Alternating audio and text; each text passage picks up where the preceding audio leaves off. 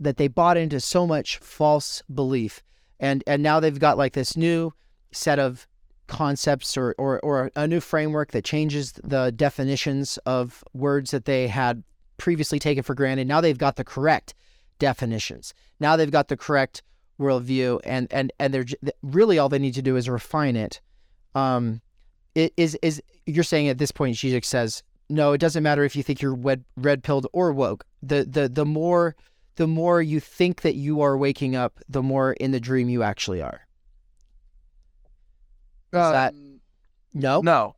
Okay, the point is, the they live glasses, when you put them on, you're seeing the real of ideology. You're actually getting tapped in to all the unconscious dynamics that are going on that are organizing your conscious socio-symbolic reality. And so for him, like, he does think we can wake up, so to speak, whether you want to call it woke or red pill, that doesn't really matter. I mean, okay, it's funny we use that because when he talks about the Matrix, his famous line is that I want a third pill, right? And so the third pill, as far as the Matrix examples go, okay, so we all know red pill is you just wake up into the real reality, opposed to living your life with the blue pill in the illusion, right? ŽIŽEK wants a third pill, let's call it a green pill, because what he wants is to be able to see the reality of the illusion. And what he means is, like, that's ideology. Like, ideology is illusory, but it also is reality. Like, it configures our whole world. And so what he wants to be able to perceive is the illusionary dimension that makes our reality reality. So you're not just seeing the illusion, you're actually realizing the illusion structures our reality, but you're trying to see so the question is how does it structure our reality? That's what he says? That's why he wants to know? Here's the point, right? Like, so fantasy, right? Like, if we have certain fantasies that tell us, like, this is how you satisfy the other, or this is how you satisfy your society, or right? Like, this is what you got to be. The whole point is that's an illusion. It's not guaranteed to satisfy anything. And yet it completely structures our world, like those ideological fantasies. And so the point is, just like the generation of sublime objects, right? Like, Jewish people don't have any special relationship to jouissance. That's an illusion. But look how much reality that illusion had, which is to say, look how much causal impact that illusion had on it during World War II because of that illusion.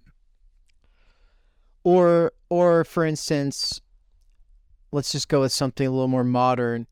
There's an entire, a very, very, very, very small percentage of this country is really radically to the point of wanting civil war, like attached to the Democratic Party.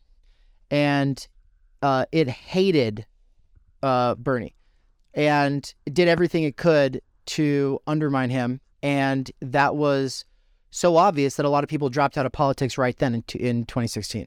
Like, I saw it happen. I saw a lot of people also just be like, oh, we can't even forgive Bernie for getting behind Hillary, right? There's a lot of people who are like, well, he's just he's just actually bringing people into the thing.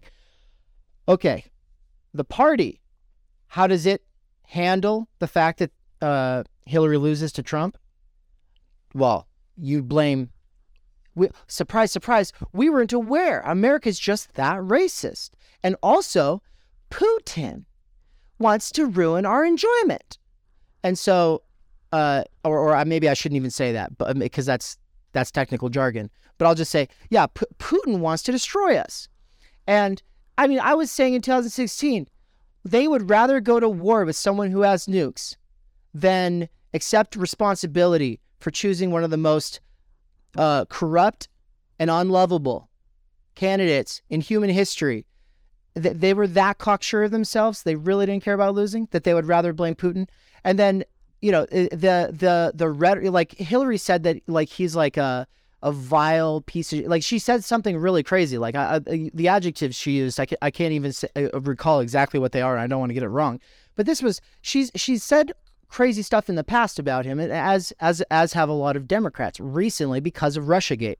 And so it's like, okay, so even if everything they believed about Russiagate is true, and a lot of it's not, it's still one of those things where it's like, yeah, but there were other factors. How has this one been turned into such a scapegoat? No, I mean, I think it's abundantly clear that the Democratic Party is pathologically incapable of facing up to its own intrinsic problems. Yeah. And so, I mean, that is the ideological distortion. And the only reason I brought in Putin was because every time we talk about Jews, to me, it's so fucking remote, because I don't know anybody who has ever espoused actual anti-Semitism. I don't even see it online because I just avoid wherever you go to see it. And so it's like, it's actually very remote for me. But what, so I just went also maybe the purest form of ideological scapegoating that ever occurred. Well, because it seems so crazy to us because it's so remote. But it's like, yeah, to think, because you kind of did elaborate. You said, just imagine, it clearly mobilized a lot of people. Yeah. I mean, to be fair, though, fascists will always just take whatever's popular in the moment, and these are popular currents. The fact is the overwhelming majority of Germans probably didn't think Jews are actually all these things, but they're also like, well, as long as they're not taking me off, I'm okay with it. The camps were mysterious. A lot of people didn't know about they're just being relocated. This is why, the language of relocating people is so scary, is because at the point that the state starts relocating people, like taking them out of their homes, and they're carting them off, like the state's usually going to say and even show pictures of like, look, no, this is where they're going. They're okay. We'll hear testimonies about how wherever they went is all right. No, the state will do whatever it can to fucking get rid of anything that's really like a burden or expensive or in the way, and so you had like actual ideologues who just hated Jews, who really wanted to, but what I'm saying is that you had a lot of people who were like, oh, Jews, bad.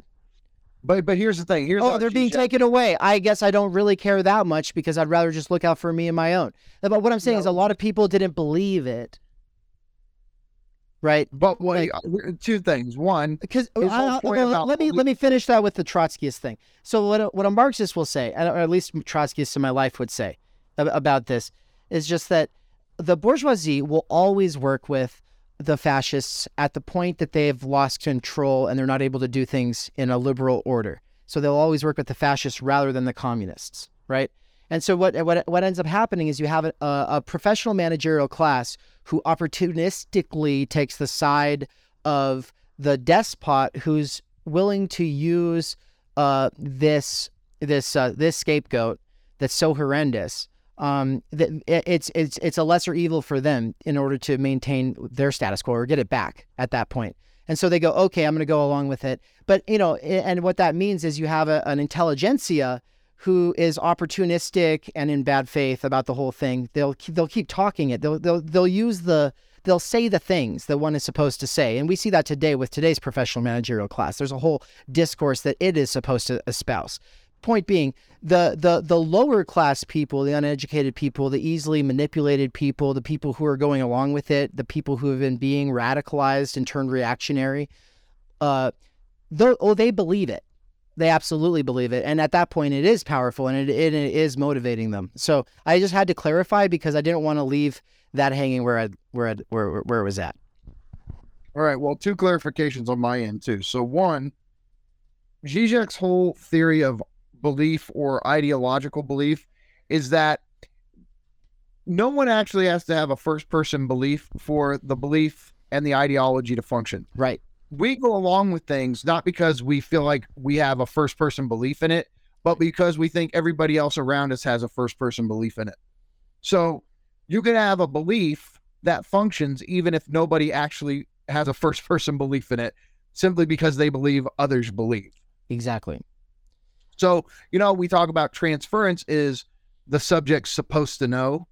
We can easily talk about belief as the subject's supposed to believe. But there is, it's almost irrelevant whether or not there is a first person belief in somebody. The point is there a belief that there's a first person belief in the other? And that certainly was the case in Nazi Germany. Second, Zizek says, look, like when it comes to ideological fantasy, like the frame of fantasy where you're looking at people through this phantasmatic lens, it's not that you have to view them as like actual monsters. All the fantasy has to do is raise your suspicion about them.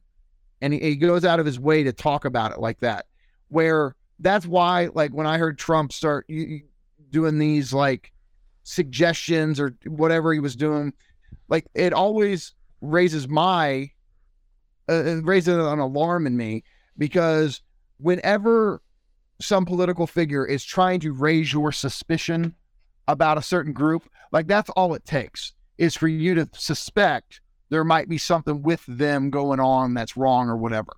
And that lens of suspicion, it's not the lens of, oh, they're a monster or they're inhuman or whatever. It can go there through suspicion, but all it takes for somebody to go along with it is suspicion. So in a sense, the most powerful factor is not the person who is just like, Jews have literally ruined the world, I fucking hate them. It's the person who's like, I mean, maybe. Honestly, yeah, that's it. Yeah, that's fair. And okay, yeah. Zizek talks about these two procedures of ideology. So this is a great quote. I was going to read it earlier and then whatever, sidetrack. But this is from Conversations with Zizek. And so in Sublime, this book of interviews, it came, I want to say, anywhere like 10 years after Sublime Object. And so throughout that period, he had been refining what he thinks, how, like, the structure of ideology, what ideology does. So he's going to say, like, oh, I have an issue with my old definition of ideology. So I'm going to read that. But then in the next paragraph, he basically goes, yes, of course, what I just said works, but there's another side to it.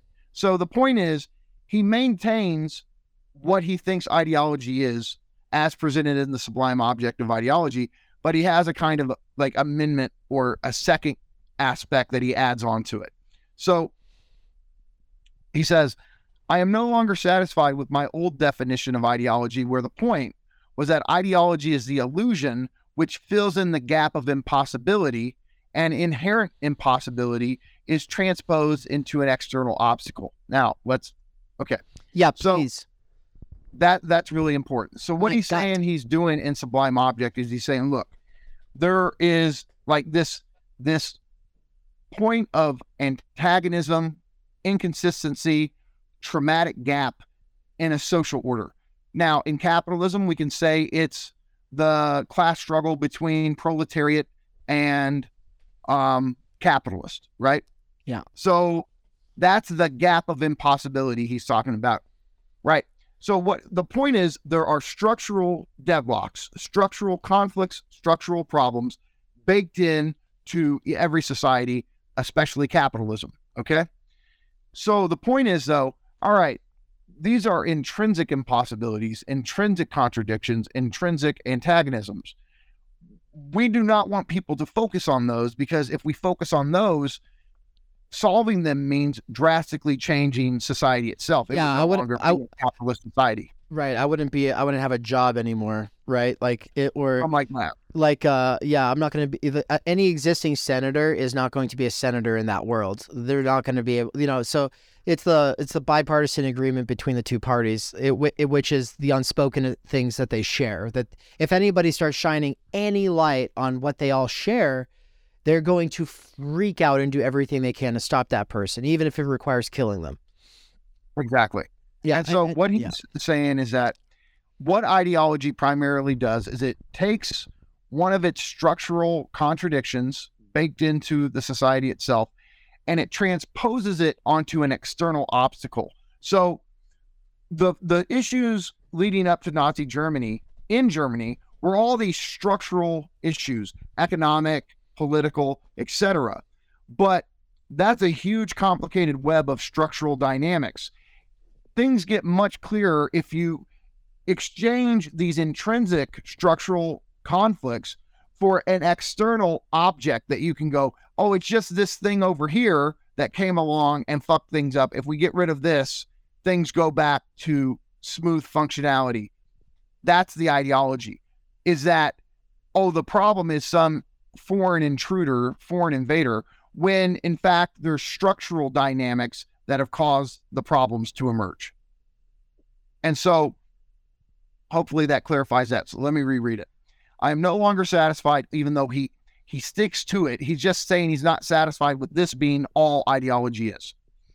I am no longer satisfied with my old definition of ideology, where the point was that ideology is the illusion which fills in the gap of impossibility, and inherent possibility is transposed into an external obstacle, and that therefore what needs to be done is to reassert the original impossibility. This is the ultimate result of a certain transcendentalist logic. You have an a priori void, an original impossibility, and the cheating of ideology is to translate this inherent impossibility into an external obstacle. The illusion is that by overcoming this obstacle, you get the real thing, all the real sublime enjoyment. I am also tempted to say that the ultimate ideological operation is the opposite one. That is the very elevation of something into impossibility as a means of postponing or avoiding encountering it. Now, so here's what he's saying. On the one hand, ideology takes some built-in impossibility, something the society just cannot do, cannot resolve, and then it displaces that onto some external thing, the Jews, the Muslims, the whoever you want to blame, a scapegoat, and say, okay, if we get rid of that, then this problem we're facing, this impossibility gets resolved. Okay. But then he comes along and sees also this other operation, which is I'm going to elevate something into impossibility as a means of postponing or avoiding encountering it. This is another thing ideology does, which is to say it's kind of the promise of a better tomorrow. It's saying like, okay, there's something impossible in our society. Here's why we can't achieve it right now, but and it continues to be postponed and avoided, but we still seek to reach that thing eventually. And so then he goes on to clarify this a bit. Again, I am almost tempted to turn the standard formula around. Yes, on the one hand, ideology involves translating impossibility into a particular historical blockage, thereby sustaining the dream of ultimate fulfillment, a consummate encounter with the thing, jouissance. On the other hand, ideology also functions as a way of regulating a certain distance with such an encounter. That's what he's saying. Ideology tells you why you don't have the enjoyment you fantasize about. Like it justifies to you why you lack. And so in capitalist society, there's all kinds of what, people are struggling right now. People can't live the old standard of life that consumerism was based around, right? There's all this stuff going on. And so ideology will tell you why you're not getting the thing. And when it tells you why you're not getting the thing, it avoids, again, well, you're not getting the thing because of structural reasons. There's some sort of thing that's elevated to this position of impossibility.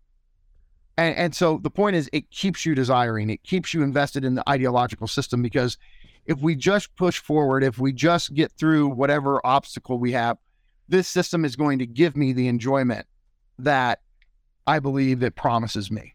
So he ends it by saying, ideology sustains at the level of fantasy precisely what it seeks to avoid at the level of actuality. It keeps us desiring. There's some lure out there that keeps us invested in the system that we don't actually have at the moment. It endeavors to convince us that the thing, jouissance, cannot ever be encountered, that the real forever eludes our grasp. So ideology appears to involve both sustenance and avoidance in regard to encountering the thing, enjoyment. Sustenance Yeah, sustenance. So, and enjoyment.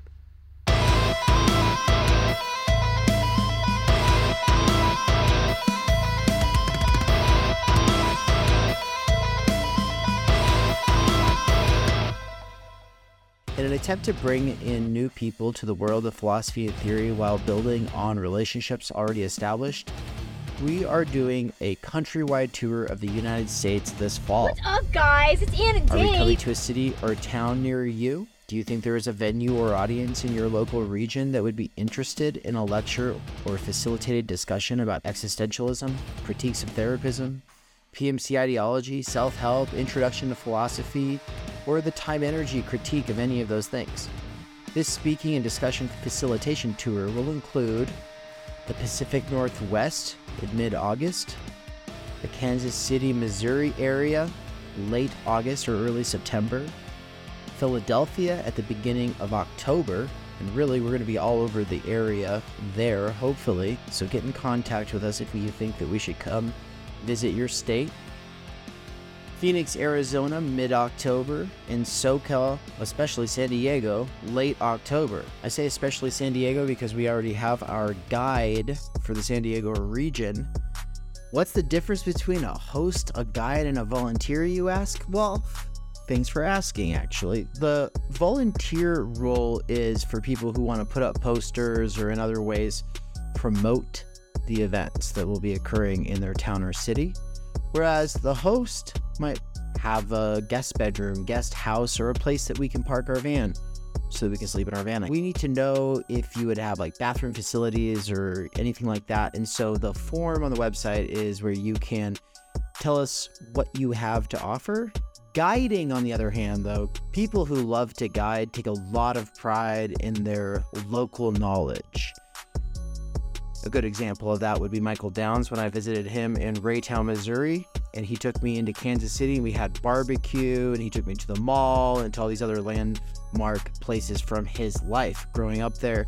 But a more recent example would be my friend Michael in Poland, who took us around Katowice, Poland, and basically gives a historical and sociological analysis of everything, and it was amazing. It was one of the coolest things we've ever experienced, and it made us realize some people just want to provide the space and privacy, whereas other people want to take you out and show you around. And so if you're interested in being a volunteer, host, or guide, we have a special form for that, so please fill out your information and get in contact with us as soon as possible so we can fit you into the schedule, because we'll love to meet you, touch base with the local community. And if you don't think anyone else in your area is interested in the things that you're interested in, if you don't think anyone else is into this stuff, well, we might be able to surprise you. When I saw that poster, Bold Grill Art in Boise, fucking Idaho, are you kidding me? It was virtually an answer to an unspoken prayer, It really was. And I just couldn't believe that somebody was interested in the things that I was interested in, that I had been interested in for years and had kind of given up on in futility. I'd labored in solitude for so long. I had no one to talk to about it, no one to bounce ideas off.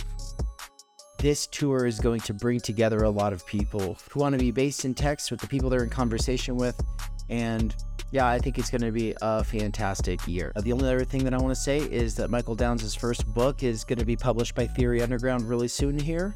I've got another book coming out really soon here.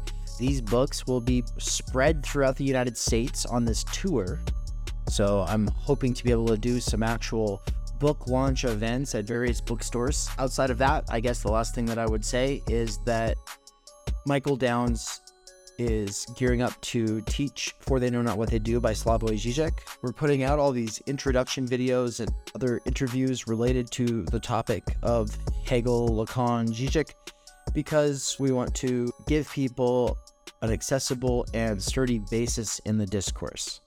The problem is that Michael Downs is very busy having to work at a wage slave job. And so if you want to help in freeing Mikey, make sure to go to his Patreon at patreon.com/thedangerousbaby and make a donation. Thank you. I would be remiss to close this out without a quick shout out to our patrons and our anonymous donors. Thank you so much for the donations already. We've only been around for a month. We already got over $3,000 in donations. And so thank you. And stay tuned for the app, which is on its way. There will be a Theory Underground app. So the current setup is that it is a social media site built around courses where you can suppose that people who are involved in the discussions have a shared interest in the same or similar texts, and where you can assume in a lot of the discussions that, yeah, people have read the stuff that you're reading, that you're bringing into dialogue. And so, for instance, The Idea of the University by Carl Jaspers, dedicated for him. Slavoj Žižek's For They Don't Know What They Do, dedicated for him. And then as people take the course over the years, new people will be coming into that forum. And so if you get in there early, you'll be able to see how the conversation evolves. And as new people add into the conversation, it'll bring back memories and like things that you want to work through, questions that you had with the first time that you read the text.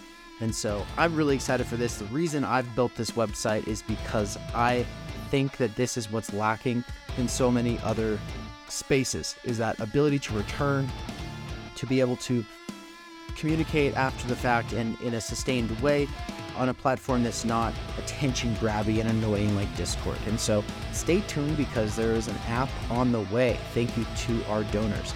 If you want to donate, go to theory-underground.com/support. Thank you.